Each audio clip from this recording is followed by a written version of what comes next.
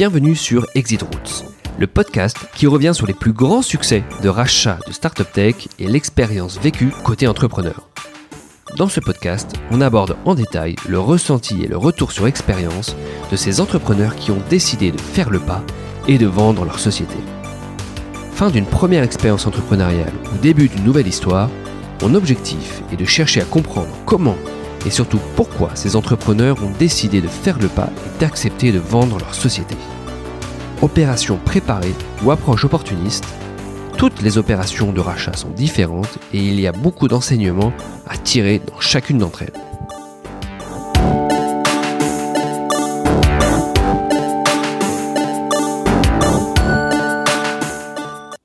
Ce podcast est sponsorisé par Silk, solution d'intelligence artificielle dédiée à l'origination et l'intelligence de marché pour les acteurs du M&A, du private equity et du consulting. Avec Silk, vous allez gagner en moyenne 10 fois plus de temps lors de vos exercices de screening ou d'identification de cibles. Et surtout, vous serez capable d'identifier des sociétés et des deals que vous n'auriez pas pu voir autrement. Alors si vous êtes banquier d'affaires, investisseur en private equity ou responsable de l'origination d'une société cherchant à faire des acquisitions, allez découvrir la solution Silk et demandez une démo sur silk.com. SEALK.com. Avec Silk, ne ratez plus aucun deal et rendez vos process d'origination et de sourcing à la fois plus intelligents et plus efficaces. Pour ce nouvel épisode du podcast Exitroots, je suis ravi d'accueillir Nicolas Guirao, cofondateur de la startup Testapic. Bonjour Nicolas. Bonjour. Alors je suis ravi de t'avoir avec moi sur le podcast aujourd'hui.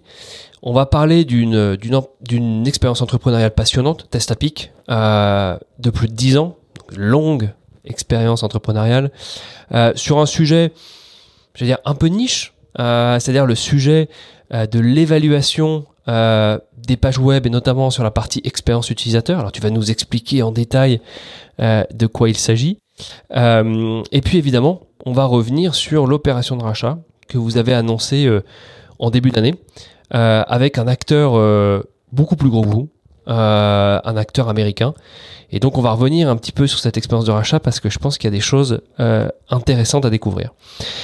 Avant qu'on revienne justement sur ce sujet qui est le sujet vraiment cœur du podcast, j'aimerais qu'on revienne sur l'expérience entrepreneuriale de Testapic, donc je le disais de plus de 10 ans, et avant ça j'aimerais te laisser te présenter, que tu puisses nous dire un petit peu d'où tu viens et comment tu en viens à lancer Testapic, donc il y a plus de 10 ans.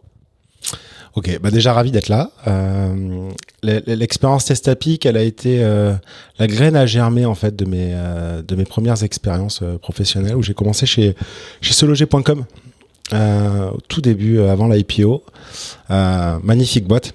Dans l'état d'esprit, dans le business, dans une merveilleuse école, merveilleuse école pour la partie poser les fondamentaux du digital où finalement au début j'avais une approche qui était très orientée acquisition, ensuite ça a été très orienté data, marketing direct, analytics, et puis progressivement ça s'est un peu élargi sur tous les aspects digitaux liés à la plateforme. Et donc j'ai fait 5 ans ou 6 ans là-bas. Et on faisait pas mal d'évaluations, on faisait pas mal de tests utilisateurs, on voulait en tout cas en faire plus. Et les méthodologies qui existaient alors sur le marché étaient des méthodologies plus traditionnelles, c'est-à-dire du focus group, de l'entretien individuel, où je sais pas si tu vois, tu as une glace sans teint et tu as le client qui est derrière la glace sans teint et on voit comment l'utilisateur navigue sur une interface. Et donc c'est des méthodologies qui fonctionnaient, mais c'était assez long, c'était lourd à mettre en place, etc.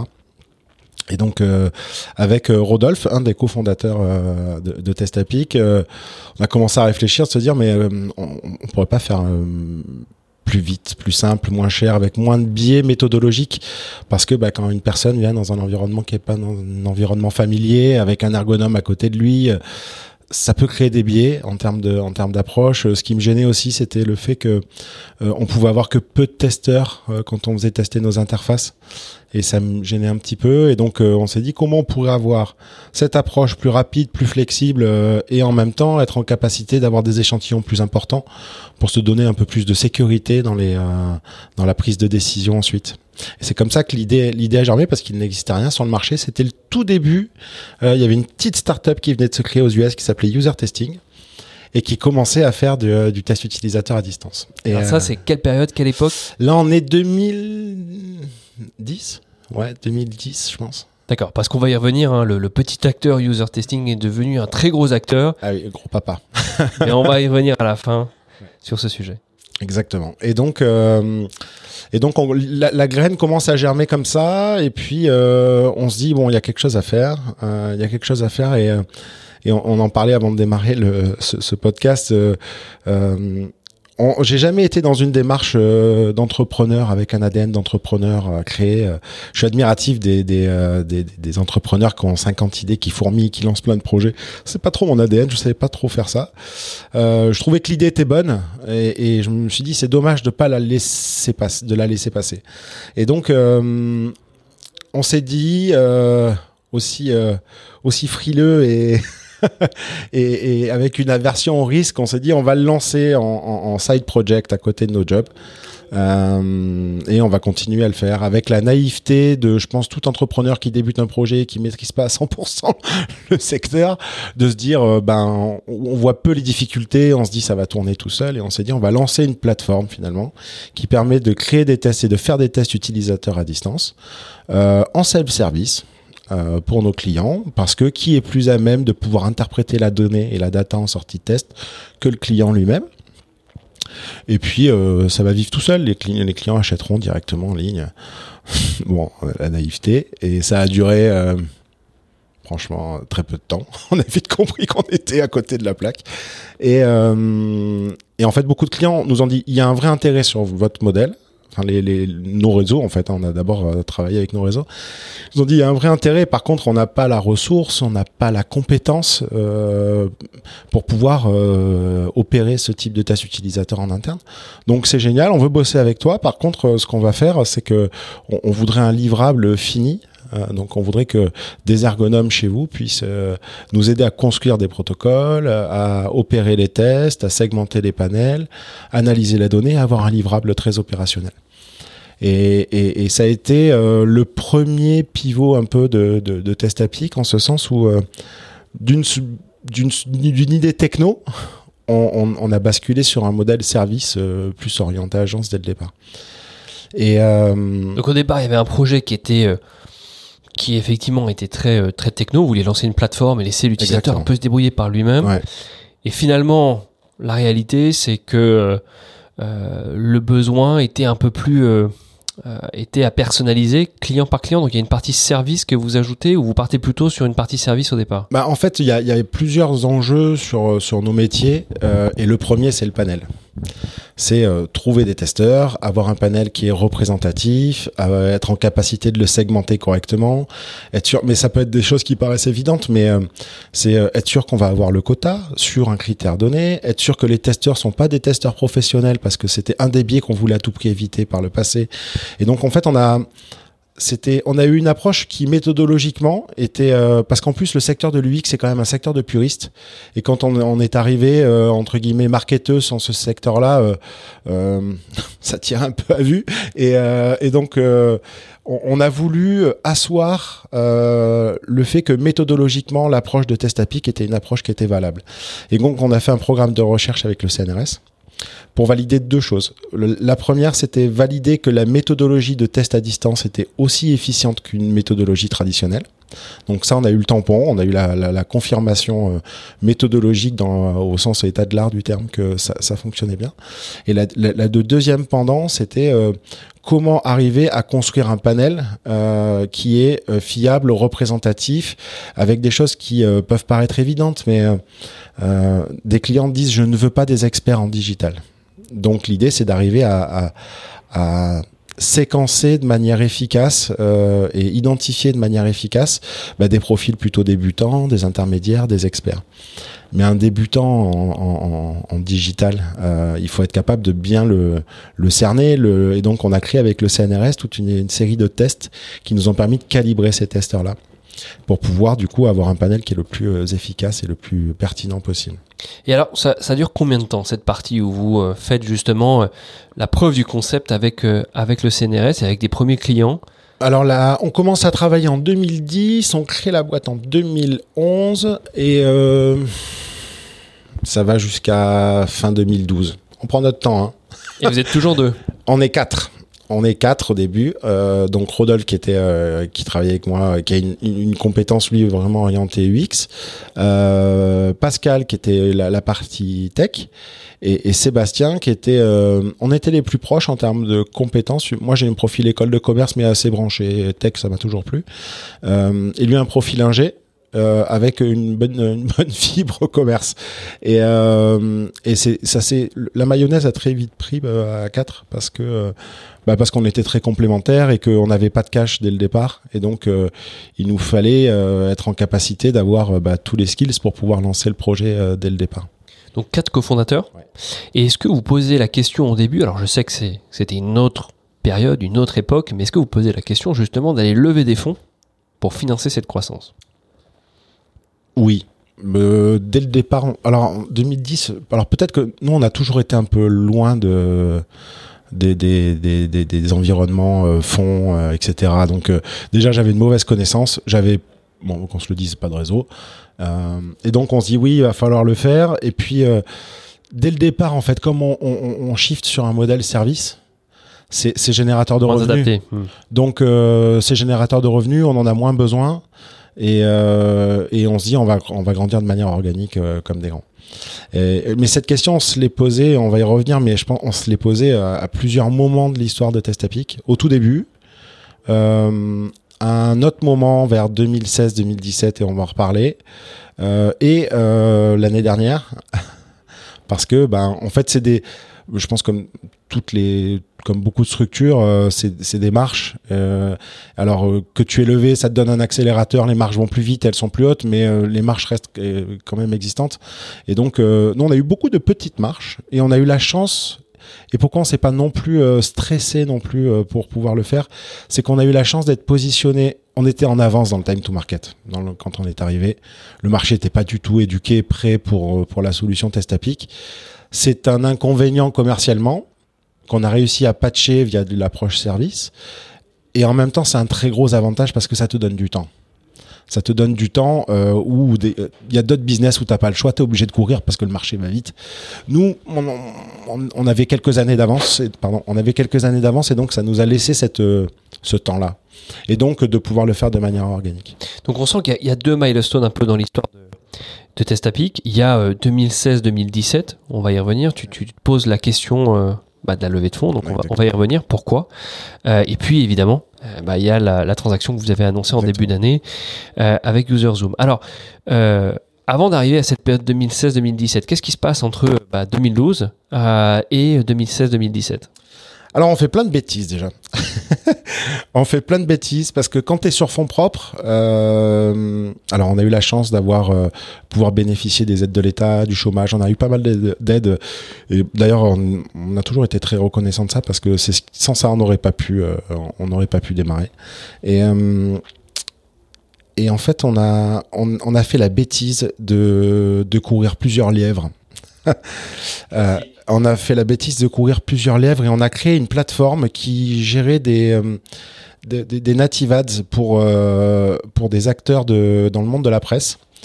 Et donc cette plateforme qui s'appelait Adbox permettait en fait de pouvoir gérer tout ce qui est revenu publicitaire hors régie. Parce que tu vois des sites comme l'Express à l'époque, Le Parisien, etc. Avaient des partenariats en direct et avaient du mal à gérer leur emplacement publicitaire. Et donc on leur avait on avait créé une plateforme qui permettait de gérer ça. Et donc c'est parce que c'était un besoin que j'avais identifié quand j'étais chez Se Loger, j'avais pas trouvé d'outils, donc on l'avait créé. Et comme on a tapé pile dans le marché, il y avait un vrai besoin, on a réussi à vite le vendre. Donc on a fait un peu de service là-dessus. Ça nous a un peu défocus du sujet principal qui était le test utilisateur et la plateforme de test à distance Testapic. Et donc ça nous a défocus. Comme on était un petit peu en avance sur le marché, tu te dis j'ai un peu de temps, et en fait c'était une erreur. On aurait dû capitaliser plus et se focus vraiment sur une seule chose. Donc ça a été le début. Donc on a fait cette plateforme là, on a commencé à faire des études en service. Et on a enrichi beaucoup la typologie des tests pendant cette période disponible. Parce qu'au début, on faisait que du questionnaire assez basique. Ensuite, on a rajouté de la vidéo. Ensuite, on a rajouté du sondage. Ensuite, on a rajouté les différents types de tests utilisateurs. On a passé beaucoup de temps sur le panel parce que le côté naïf aussi, c'est que on savait pas dire non souvent aux clients. Et donc, on nous demandait des choses impossibles en termes de ciblage. Et plutôt que de dire, je suis pas sûr que d'avoir Jean-Marie qui habite à Besançon, qui a 40 ans, ça change beaucoup que Pierre à Saint-Malo. Il aura les mêmes besoins, les mêmes attentes. Et donc, on n'a pas su dire ça tout de suite. Et donc, on a passé beaucoup d'énergie et de temps à trouver les profils pour nos clients. Ça, c'est des vrais sujets pour les entrepreneurs, en particulier quand on est un first-time founder. Souvent, on n'a pas l'expérience justement d'autres histoires entrepreneuriales. Et donc, courir plusieurs lèvres et ne pas être capable de dire non, c'est un vrai sujet. Et donc, toi, tu en as vraiment fait l'expérience. Bah oui, parce qu'en fait, on aurait levé dès le départ. Ça aurait tout changé parce que le fond, il nous aurait cadré en fait. Il nous aurait cadré, il nous aurait dit maintenant vous avez du cash et vous avez du cash pour être focus à 100% sur votre business. Ce qu'on n'avait pas et on n'avait pas d'advisory board, on avait finalement peu de conseils et c'est une de nos erreurs aussi, c'est on ne l'a fait que trop tard de s'ouvrir et de constituer des gens, de demander des conseils, montrer qu'on était vulnérable et pas bon sur certains sujets. Et donc de rester un peu en vase clos, c'est vraiment quelque chose qui te fait perdre du temps en fait. Qui te fait perdre du temps et on aurait dû le faire plus tôt pour nous dire les gars, vous êtes à l'ouest, c'est pas ça qu'il faut faire, il faut aller dans cette direction. Au moins pour avoir un œil externe pour t'aider. Et je pense que les fonds ont cette vertu-là. Finalement, j'imagine, comme on l'a jamais fait, mais j'imagine que les fonds, et puis pour avoir pas mal de copains qui l'ont vécu, les fonds, ça t'emmène quand même principalement de l'argent. Et côté entrepreneur, on en attend... pour voir de mon scope, on en attend toujours beaucoup plus et il y a souvent une sorte de déception. Il y a quelque chose quand même qui est très bien, c'est que quand tu vas au board, ça te permet d'être focusé, d'être challengé, d'être poussé un petit peu. Et quand tu es tout seul dans ton coin, des fois ça manque un peu ça. En plus, c'est un sujet particulièrement d'actualité, je pense, pour les personnes qui entreprennent actuellement, parce que le marché est compliqué sur la levée de fonds. Et donc il y a une tentation justement d'essayer de bootstrapper, d'autofinancer la société au départ plutôt que de lever. Et en tout cas, le risque à ce moment-là, lorsqu'on fait ça, c'est ce que tu mentionnais, effectivement, c'est courir plusieurs lèvres, de ne pas être capable de dire non. Donc effectivement, je pense que c'est un sujet qui concerne beaucoup d'entrepreneurs en ce moment. Ouais, après on a eu la chance, entre guillemets, que ça nous mette pas en péril. Ça aurait pu, Ça aurait pu parce que tu peux pas, quand tu mets 80% de ton équipe tech pas sur ton produit principal, au bout d'un moment tu peux pas en attendre des merveilles. Et donc à un moment on a dit ok stop, on arrête, on fait des choix. Et le choix c'est tant pis, on va s'asseoir sur un peu de revenus, même si on en a besoin, mais on se concentre sur le produit principal. Et ça a été fait 2014-2015. 2014-2015, j'allais dire c'est un autre pivot, mais pas vraiment. En tout cas, c'est un refocus sur le sujet principal. Ouais. Et ça vous emmène jusqu'à 2016-2017 où vous vous posez la question de lever des fonds pour passer à l'étape suivante. Ouais, en fait, ce qui s'est passé, c'est qu'on commence à avoir de l'attraction sur l'activité d'études utilisateurs packagées pour nos clients. On a des belles refs, on travaille avec des bons clients. On a 80% de nos clients qui reviennent. Donc... ça se passe bien, mais du coup on est sur un modèle de service, donc un modèle agence, il faut recruter, faut gérer des consultants, ça nous gonflait.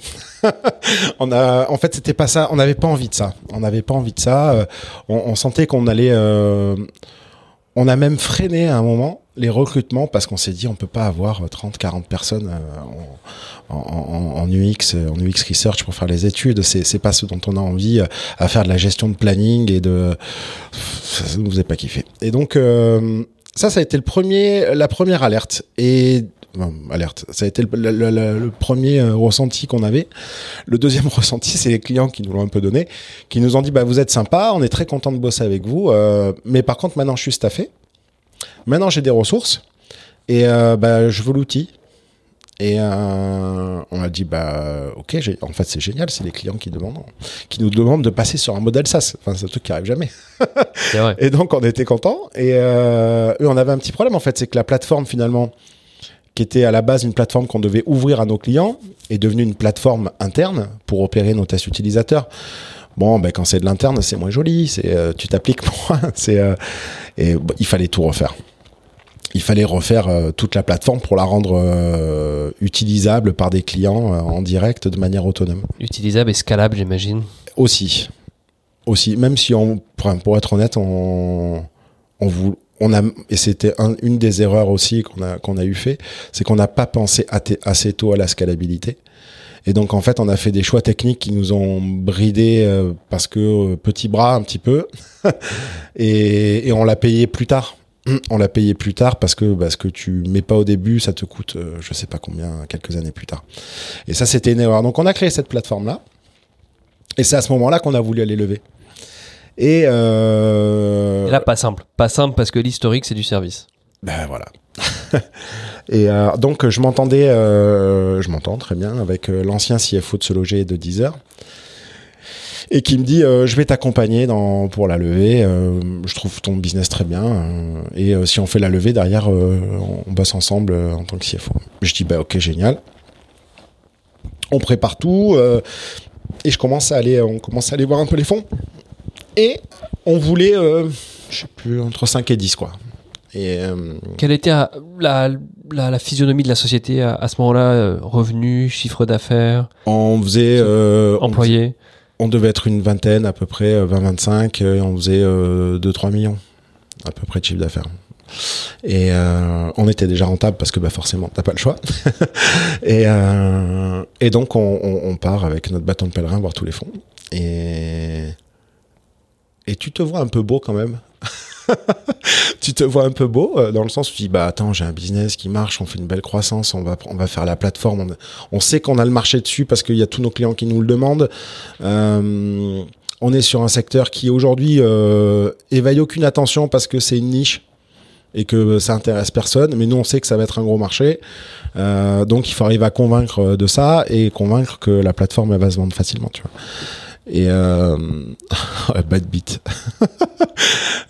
Tous les gens nous disent, enfin tous les fonds, les fonds avec qui on a un fit, nous disent c'est super, mais là tu nous vends le fait de basculer sur un modèle SaaS et ensuite d'arriver à scaler sur ton modèle SaaS. Ça fait quand même 2 promesses et là t'as rien encore. Donc ça fait beaucoup. Va chercher de la dette auprès de la BPI et reviens nous voir, et là on le fera. Pour au moins avoir ton POC sur tes premiers clients en SaaS. Donc ça, c'est les fonds avec qui on s'entend bien, ils nous disent à peu près tous le même discours. Et il y a quelques fonds, un fonds UK, un autre fonds en France avec qui pour le coup on a 0 fit, et eux nous disent on y va. C'était un peu lunaire là à ce moment-là. Et là on dit on avait le luxe d'être rentable, d'être en croissance. Donc on s'est dit, j'ai pas envie de me marier avec des gens avec qui je le sens pas. Et donc on n'y va pas. Donc vous dites non. Donc on dit non. Et ça c'est rare également. Ouais, après c'est rare. Franchement, c'est la meilleure chose qu'on ait faite. Hein. Et on dit non. On écoute ce que nous disent les deux fonds avec qui on avait bien sympathisé, et donc on va chercher de la dette.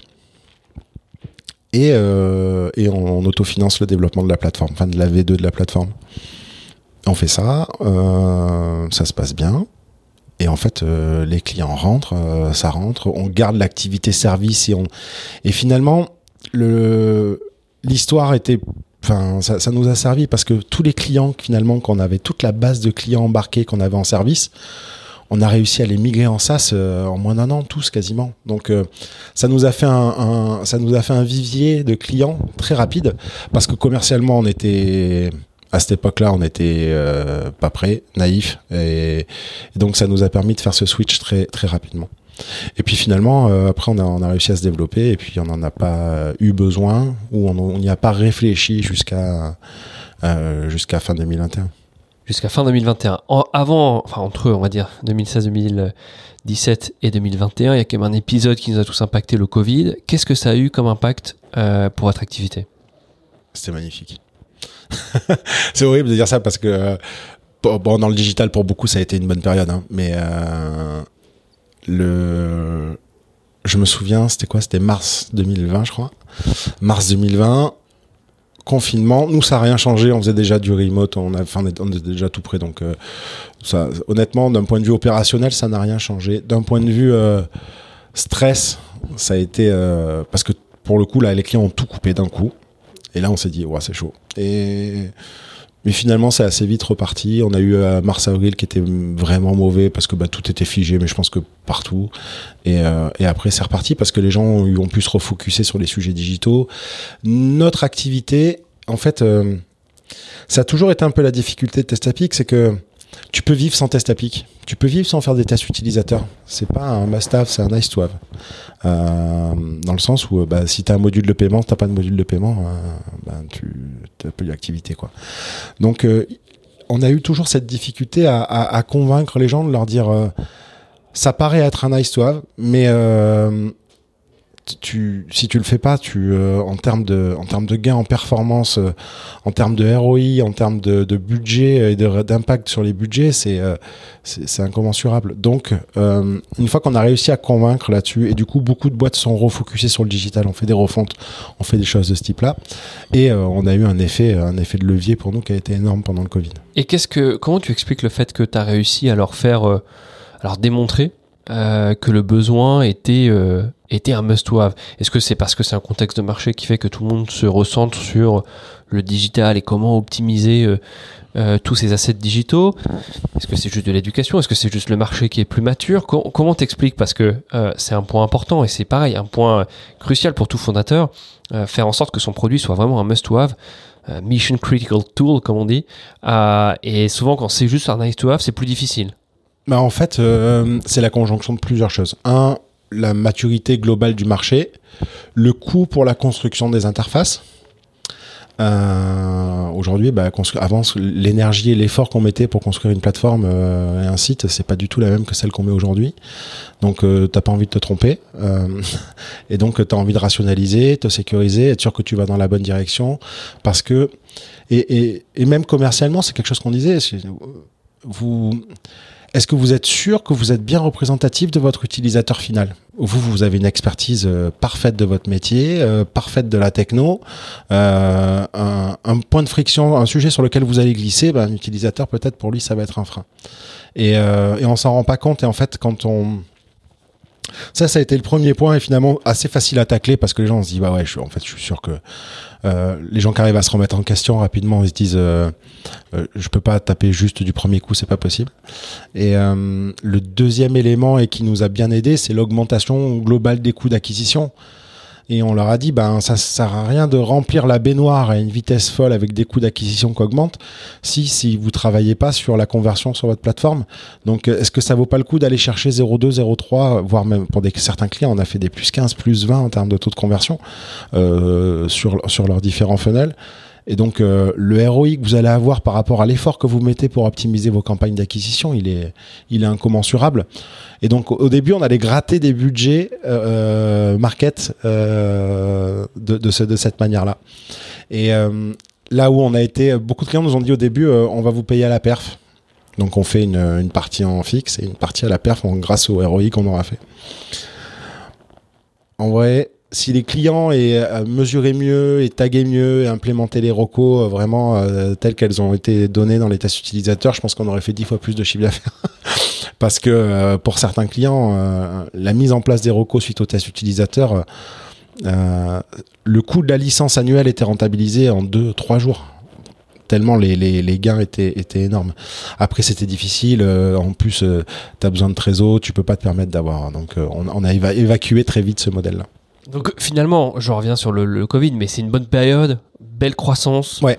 Vous poussez le business, vous poussez le SaaS, il reste un peu de service, mais c'est vraiment, c'est une stratégie aujourd'hui. On se structure aussi. On se structure en interne parce que en termes de management, on a fait plein de bêtises et là, on arrive à avoir on a une super équipe sur la prod, sur la partie customer success, sur la partie sales. Mon directeur commercial de l'époque structure bien avec des vrais SDR, des account exécutifs, des AM. Chacun a des voilà, on se professionnalise un petit peu et on arrive à avoir des perfs qui sont très bonnes. Et ça vous amène, donc tu nous le disais, mi-2021. Et alors, qu'est-ce qui se passe mi-2021 Mi-2021, en fait, on commence à avoir, je sais plus, 150 clients à peu près. Donc, ça tourne. On fait des centaines, voire des milliers de tests par mois, selon si on compte études ou tests. Et donc, on a beaucoup de volume. Et la plateforme qu'on avait, dont on a parlé tout à l'heure, qu'on avait la V2 de la plateforme, en fait, les choix qu'on a fait, là, on arrive au plafond. On arrive au plafond en termes de capacité d'évolution, parce que la manière dont elle est codée, la stack, etc., ça va pas. Et donc, on a beaucoup de volonté et de velléité pour pouvoir automatiser, parce que c'était un petit peu le point faible de la plateforme, c'est que c'est pas magique et les clients ont du mal à comprendre que ça prend du temps et qu'il faut analyser la donnée, etc. Et donc, on recrute 2 personnes à l'IA qui nous permettent, et qui font un travail remarquable, et qui nous permettent de commencer à pouvoir extraire la donnée de manière automatique et la catégoriser par type de problème.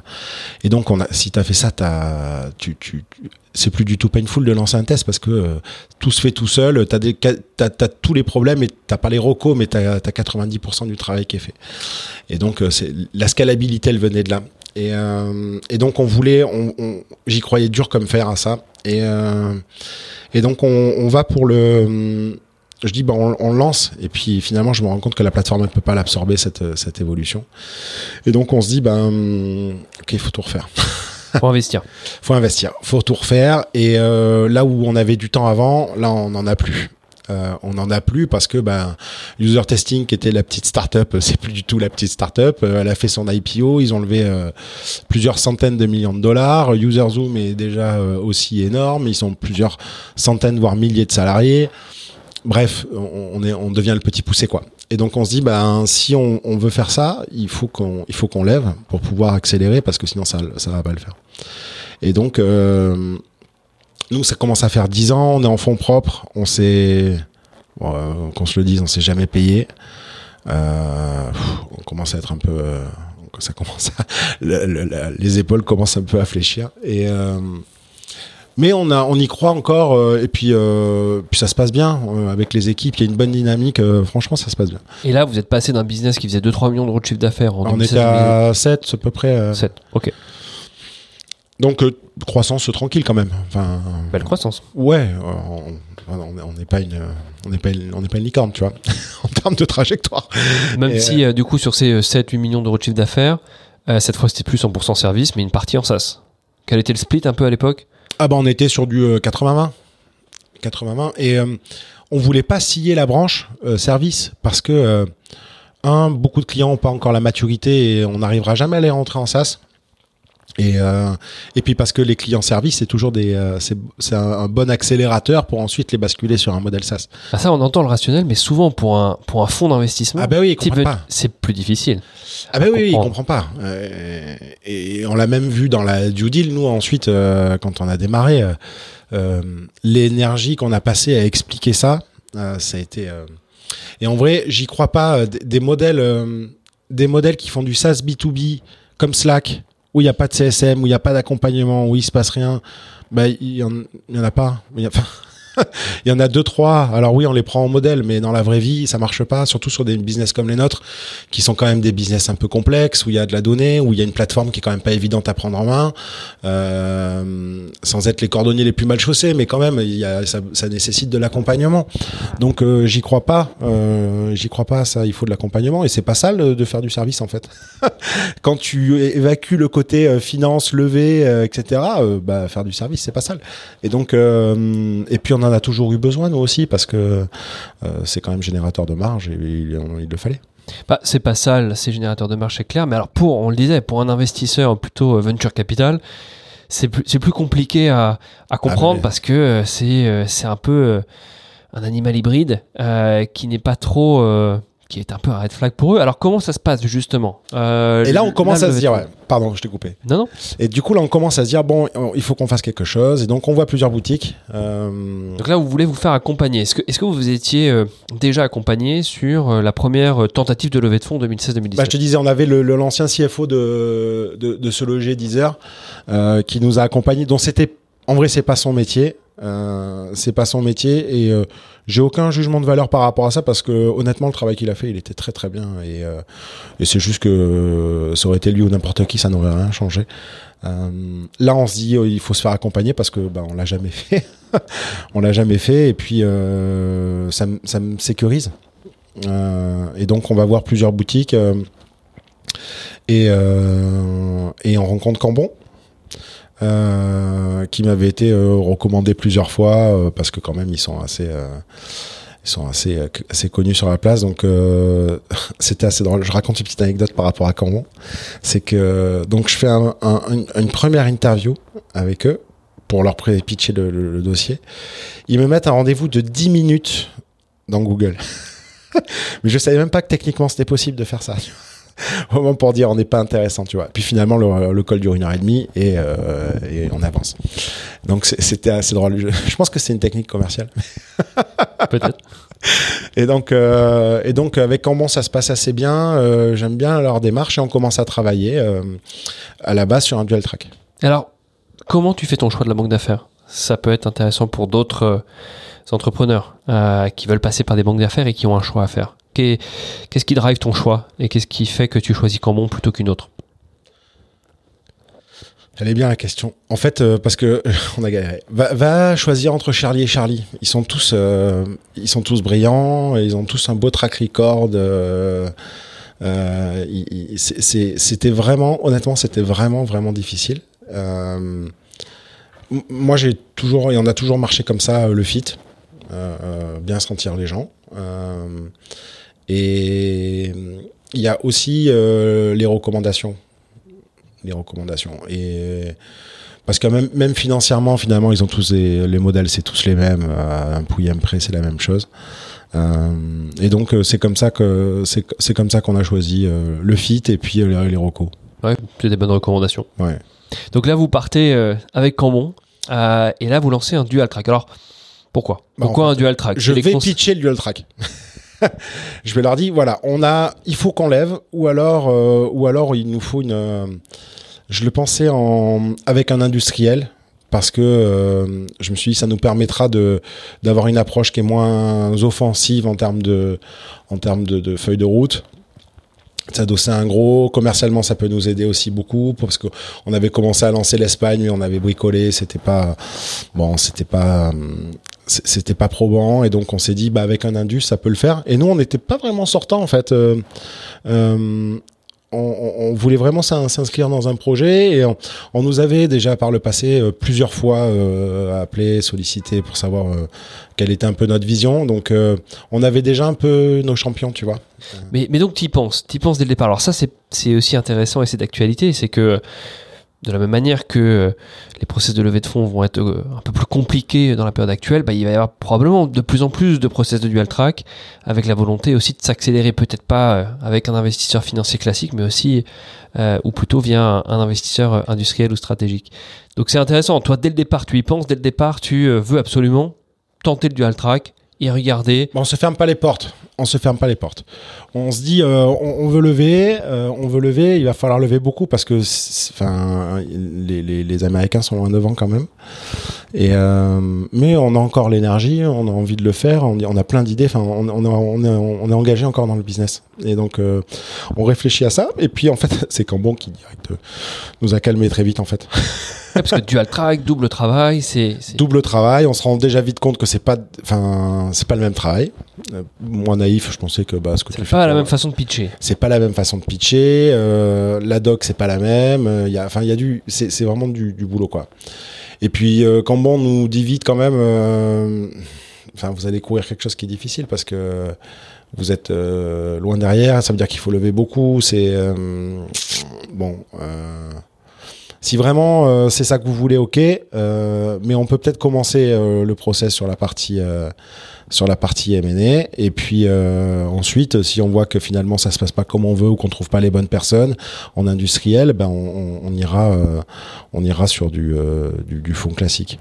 Parce que nous, on voulait rester et on va faire une augmentation de capital sur Testapic pour continuer le développement avec un industriel. C'était un peu l'approche. Et donc voilà, comment ça démarre avec comment. Donc là, ça démarre mi-2021, on le disait, le choix de la banque d'affaires. Vous démarrez dual track, mais au départ, on sent que c'est quand même un peu plus orienté M&A, partenaire industriel. Et alors, ça se passe comment ? Alors, on sait comment ça finit, puisque, je le disais, vous avez annoncé la transaction en avril, je crois, ou en mai 2022, avec UserZoom, donc un des gros acteurs, mais pas non plus le plus gros acteur, on en a un petit peu parlé. Numéro 2, mais quand même un très gros acteur. Alors, on va y revenir, soutenu par un fonds de private equity, alors là, pour le coup, qui est très très gros, Thomas, bravo. Alors, comment ça se passe, ce process ? Comment est-ce que vous recevez des marques d'intérêt ? Qu'est-ce qui a été compliqué pour toi à gérer pendant ce process-là ? Est-ce que ça a été les montagnes russes ? Revenons un petit peu sur la façon dont tu l'as vécu et si tu as des conseils et un retour sur expérience à faire sur ce process. Alors déjà, j'avais pas du tout envisagé. Ils m'avaient prévenu. Ils m'ont dit, repose-toi, c'est quand même c'est un peu tonique. Bon, j'avais pas percuté que ça allait être aussi tonique. Ça commence tranquillement. Et en tout cas, l'approche que fait la banque qui nous accompagne est très saine. En fait, on avait quand même déjà beaucoup de docs, c'était assez carré ce qu'on avait, enfin, je crois. Et on leur envoie beaucoup de docs. Et donc ça, on commence pendant l'été 2021. Et la phase de préparation ça a été assez long. Je sais pas finalement ce que c'est les usages en termes de planning. Mais tu vois, on se met pas trop la pression. On va jusqu'à novembre, décembre. Donc tranquille quand même. Et la démarche, elle est très saine. J'ai bien aimé en gros, on leur envoie des montagnes d'infos, de docs, etc. Ils absorbent et puis on fait des ateliers. Où ils nous posent des questions et on répond. Et ensuite, ils construisent le socle. Et puis finalement, on itère pour avoir une version finale. Donc on est prêt, voilà, fin novembre, début décembre. Mais comme on se dit, on va pas lancer en décembre, on va lancer la commercialisation en janvier. On se met pas la pression non plus. Et on démarre la commercialisation en janvier. Le lancement du process, oui. Ouais, lancement du process, quoi. Et janvier 2022. Janvier 2022. On avait en cours 3-4 marques d'intérêt. 3 fermes et une, c'était le début. Donc, pareil comme la première fois, je me sens très fort. Je me vois très beau. Et on démarre donc sur les tiers 1.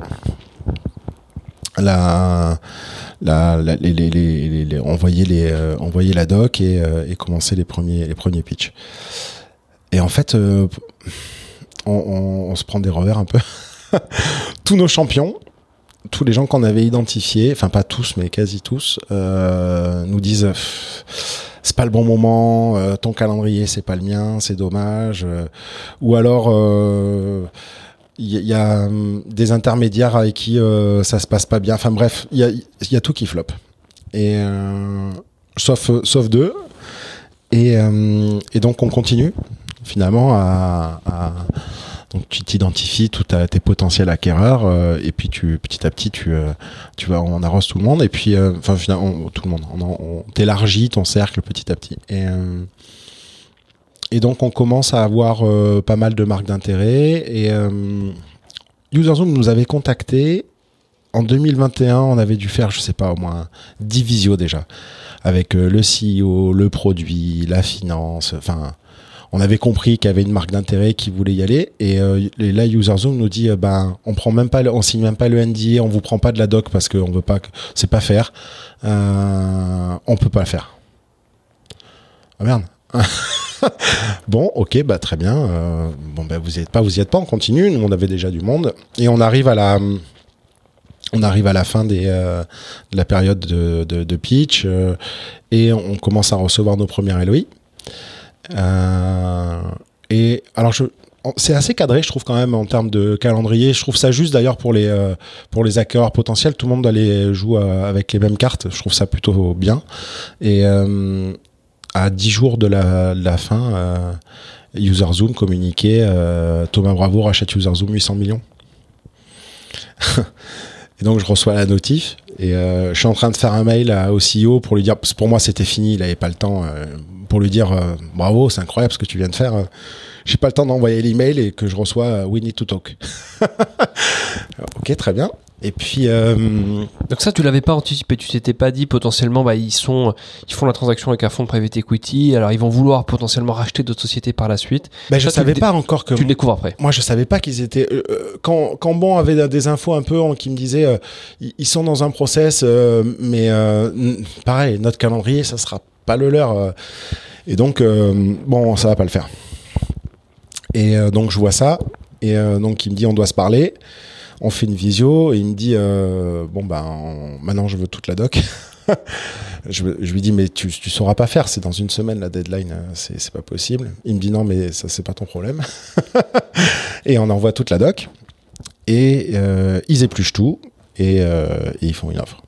Donc ils font une offre et une semaine. Ouais, à peu près. Après ils nous connaissaient bien. Je comprends qu'ils aient la capacité à aller plus vite parce que en gros on est un mini UserZoom. Tout est pareil, la structure, l'organisation, les process, c'est très très proche, sauf que c'est en 50 fois plus gros. Donc c'est très facile à analyser pour eux. Pour faire la LOI. Il y a un sujet qui les intéresse particulièrement, c'est le panel, parce que ce qu'on a mis en place, c'est très bon. Honnêtement, et beaucoup plus abouti et développé que ce qu'ils ont pu faire. Donc on passe beaucoup de temps sur ces sujets-là, ils nous posent beaucoup de questions là-dessus. Et donc ils font la LOI. Et là on se retrouve avec à la fin vraiment 2 offres qu'on garde, donc celle de UserZoom et une autre, qu'on aimait vraiment aussi parce que c'était des gens avec qui on a eu un bon fit, l'offre était sérieuse. Mine de rien, c'était français aussi et c'était plus sécure quoi. C'était plus sécure et donc on se dit ok on va prendre les deux et puis on met les deux en due deal quoi. Et en fait l'acteur français dit non moi c'est soit en exclu soit j'y vais pas. Et quand même l'autre nous a déjà pas planté une fois mais un petit peu, c'est aux US, Thomas Bravo on connaît pas, la banque connaît pas, personne connaît. C'est plus risqué quoi. Et donc on a une journée pour prendre notre décision et je veux à tout prix avoir les deux au cas où ça pète. Mon côté anxieux, je veux sécuriser quoi. Et donc on propose à l'acteur français, on lui dit écoute, on te paye tes frais du deal si on fait pas le deal ensemble à la fin. Donc au moins tu perds pas grand chose, c'est faire. Nous ça nous sécurise compte tenu des montants, on pouvait se permettre de se payer ce risque. Et il dit oui c'est mignon mais je fais pas le lièvre. Et c'est un peu vrai, on voulait faire avec l'autre. Et donc on part en due deal avec un seul UserZoom. Alors c'est marrant parce que tu le disais au début, on le considère comme plus risqué et plus incertain. Et finalement, tu pars quand même avec l'option plus risquée, plus incertaine. Qu'est-ce qui fait que tu pars avec l'option plus risquée, plus incertaine ? Parce que c'est des gens bien. C'est des gens bien, parce qu'on commence à les connaître, on a quand même pas mal parlé avec eux. On les sent bien. C'est plus risqué, mais c'est quand même le même business, donc ils savent très bien analyser ce qu'on fait. La propale, elle est quand même beaucoup plus sexy. La propale, elle est quand même beaucoup plus sexy parce que il n'y a pas d'earn-out, c'est 100% cash. Et au-delà de que ce soit le cas, la manière dont ils le présentent, c'est qu'ils disent en fait on va pas vous mettre un earn-out, ça marche pas les earn-out. Soit on arrive à vous garder, soit on n'y arrive pas, mais c'est pas par l'argent qu'on va vous tenir. Et je trouve que en termes d'arguments, même si en fait ils disent ça, peut-être qu'ils voulaient juste pas nous garder, ils s'en foutaient, tu vois. Mais moi j'étais content de croire ça. Et donc on part avec UserZoom. Ce qui est intéressant, c'est que on a l'impression donc c'est des gens que tu connais depuis un certain temps. Alors je sais pas si l'acteur français tu le connaissais aussi oui. bien.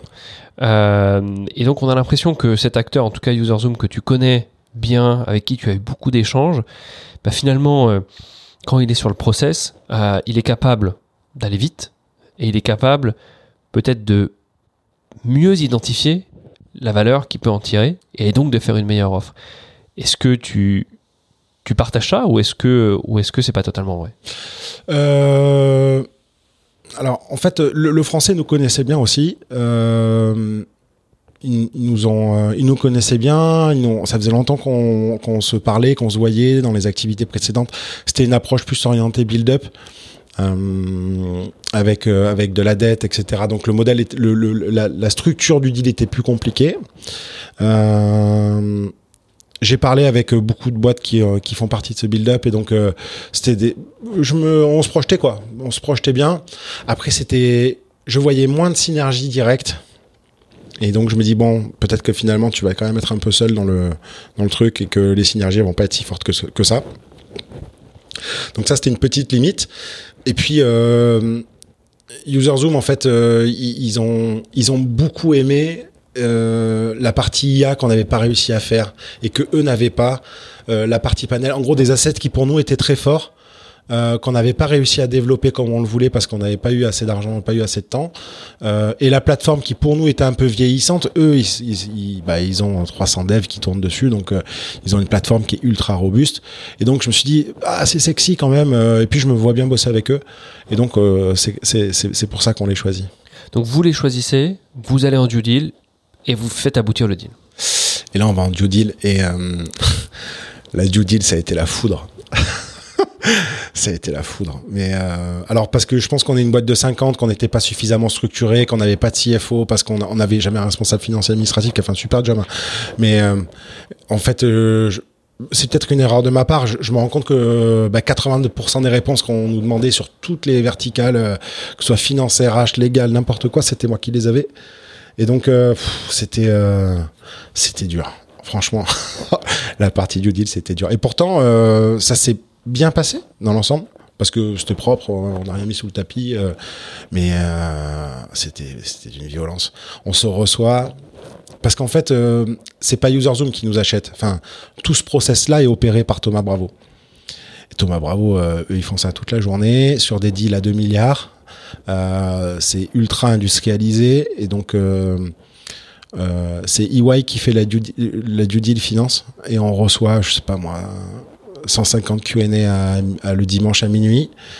Ils me mettent le rendez-vous le mardi et je regarde le truc. je comprends même pas les questions. Ils me demandent des métriques, je les connais même pas parce que c'est des métriques de business beaucoup plus importants que celui de Testapic, tu vois. Et donc, on bosse comme des chiens. Je bosse comme un chien à sortir le max de ce que je peux avoir. Et on démarre la visio avec donc EY. Et moi, je suis tout seul avec la banque. Et là, ça pop de partout. Ils sont, je sais pas, 30. Je sais pas combien ils sont de chez EY à San Francisco. Et on démarre. Je dis, je vous propose qu'on reprenne l'ordre du jour. Et puis, je le fais dans l'ordre. Et il me dit, non, on va pas faire ça. Il me dit, parce qu'il y a du service dans ton business. Je dis je dis oui, on a une partie service. Il me dit oui, mais dans ton SaaS, etc., c'est pas clair. Il me dit pour tel client par exemple, je dis j'ai pas tous les contrats en tête là. Il me dit pas de problème, je te l'affiche page 7, explique-moi ça. Ça faisait 3 minutes qu'on avait fait et là je me suis dit ça va être dur. Je me suis dit oh là là, ça va être très compliqué. Bon, ok, on est passé dans la machine à laver pendant 3 heures et ça a été comme ça la due deal, comme toutes les due deals j'imagine, mais c'était un peu raide. C'est vrai que c'est ça aussi, le process M&A, c'est des deadlines qui sont très courtes, c'est très intense, beaucoup de questions, on regarde tout. Et là encore, vous aviez un potentiel acquéreur. J'en avais qu'un. Mais parfois, on peut en avoir plusieurs. Exactement. Et donc, franchement, je m'attendais pas à une décharge aussi forte. Et donc, on passe à peu près tous les éléments. Ils font la due deal en 2 semaines ou 3 semaines. Rapide. Ouais, rapide, parce que c'est des personnes différentes, donc ils peuvent. Mais du coup, nous, pendant 3 semaines, moi, je passe à la machine à laver.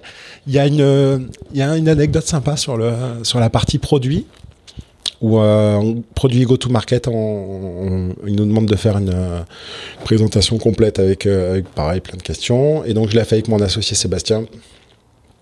Et donc, il y avait tout le board de UserZoom, les gens de Thomas Bravo. On démarre la presse en visio. Et horrible, poker face, on leur dit ça leur plaît pas. Ça leur plaît pas. Ils faisaient tous la tronche. Ils faisaient tous la tronche. On leur dit non mais c'est sûr c'est mort quoi. Ça va pas quoi.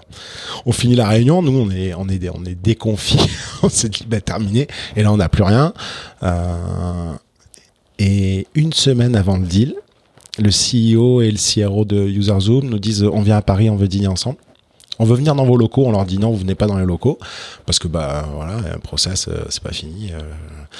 Donc on fait un dîner et le dîner se passe hyper bien et bien arrosé d'ailleurs.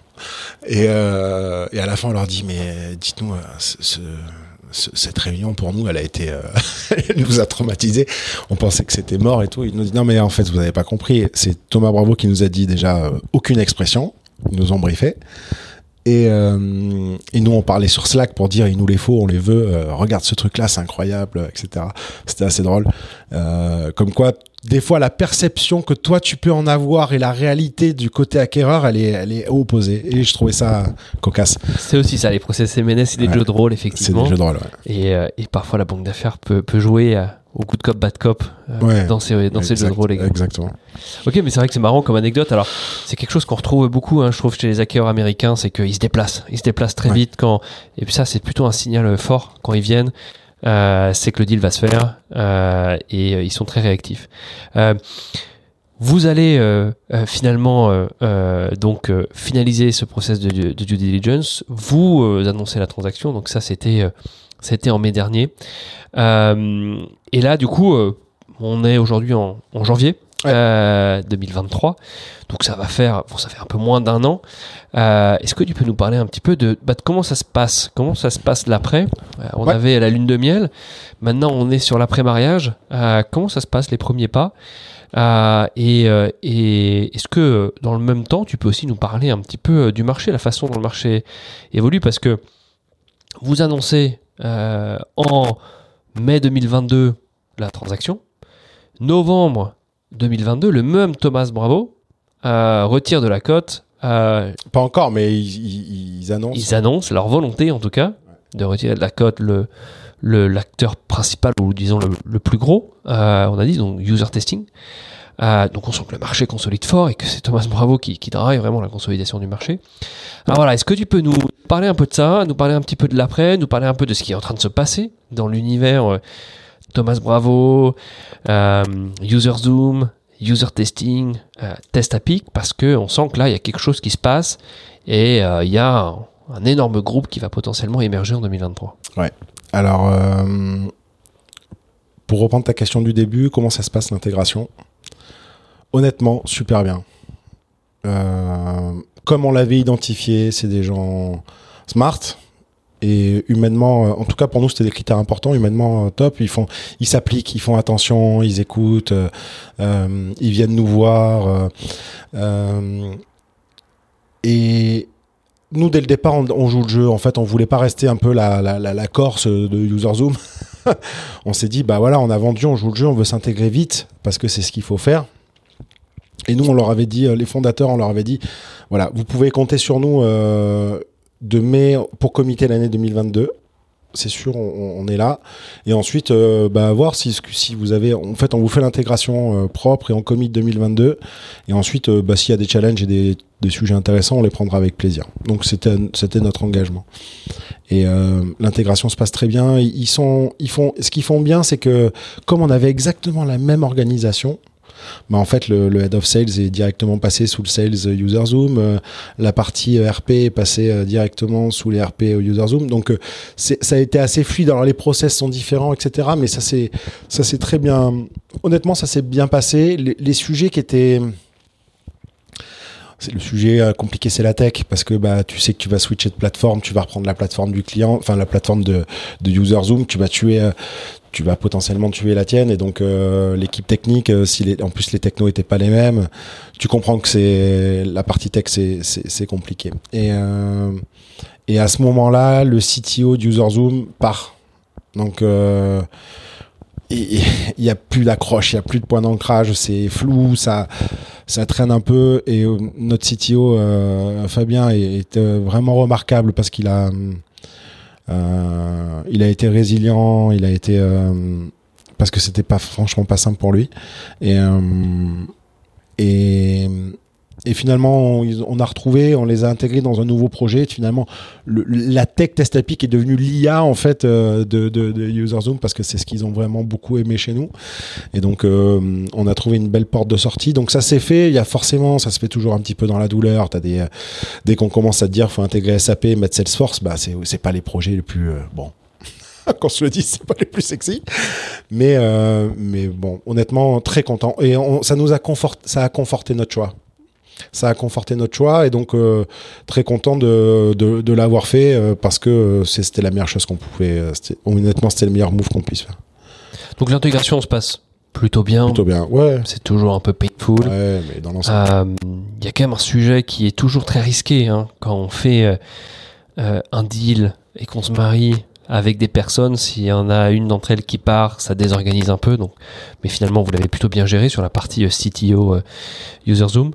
Et donc là, janvier 2023, quelles sont les perspectives? Comment tu vois les choses par rapport à notamment l'annonce de Thomas Bravo? Et donc moi je sais plus, octobre-novembre, que Thomas Bravo va racheter User Testing.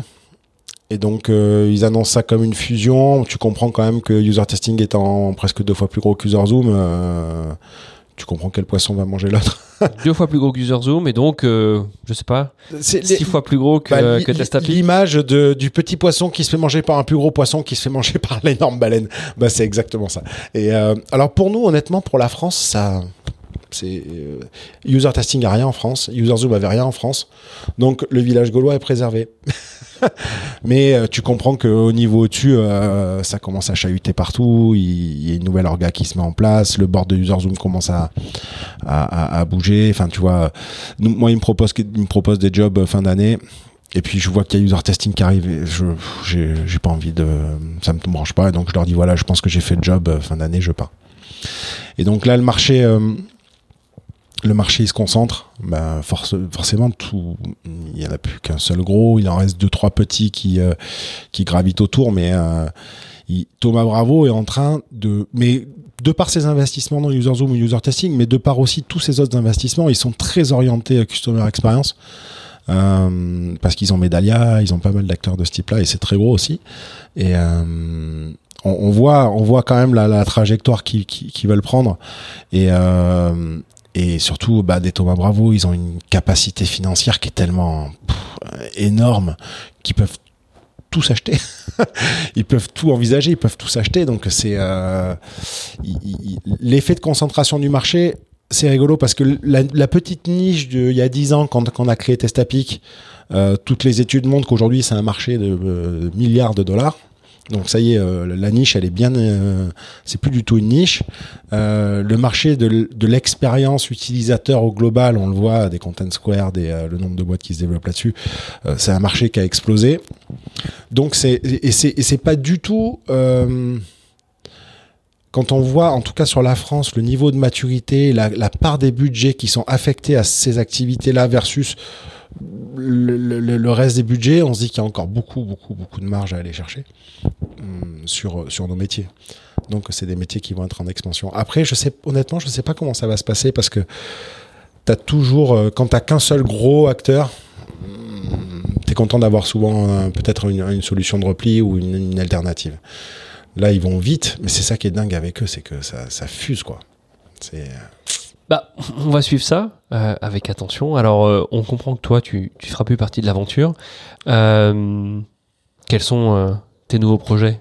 Quelles sont les nouvelles étapes pour toi? Un petit break là déjà. Un petit break un petit peu. Et puis, projet associatif pour aider des gamins en difficulté, pour les former au digital, donc qui est en cours. Et puis, je la laisse jusqu'à la fin d'année. Et puis, déjà des idées de nouveau business en cours. Donc, tu es en train de te transformer en serial entrepreneur. Ouais, un petit peu peut-être. À partir de quand c'est une série? Écoute, on va suivre ça avec attention. En tout cas, c'était passionnant. Je pense qu'on est revenu en détail sur l'histoire de Testapic. Merci pour toutes ces anecdotes particulièrement intéressantes. Et donc on va suivre avec attention l'évolution de UserZoom, Testapic, User Testing. Ouais. Et puis on va te suivre également avec attention. Merci beaucoup, Nicolas. Merci pour l'invitation.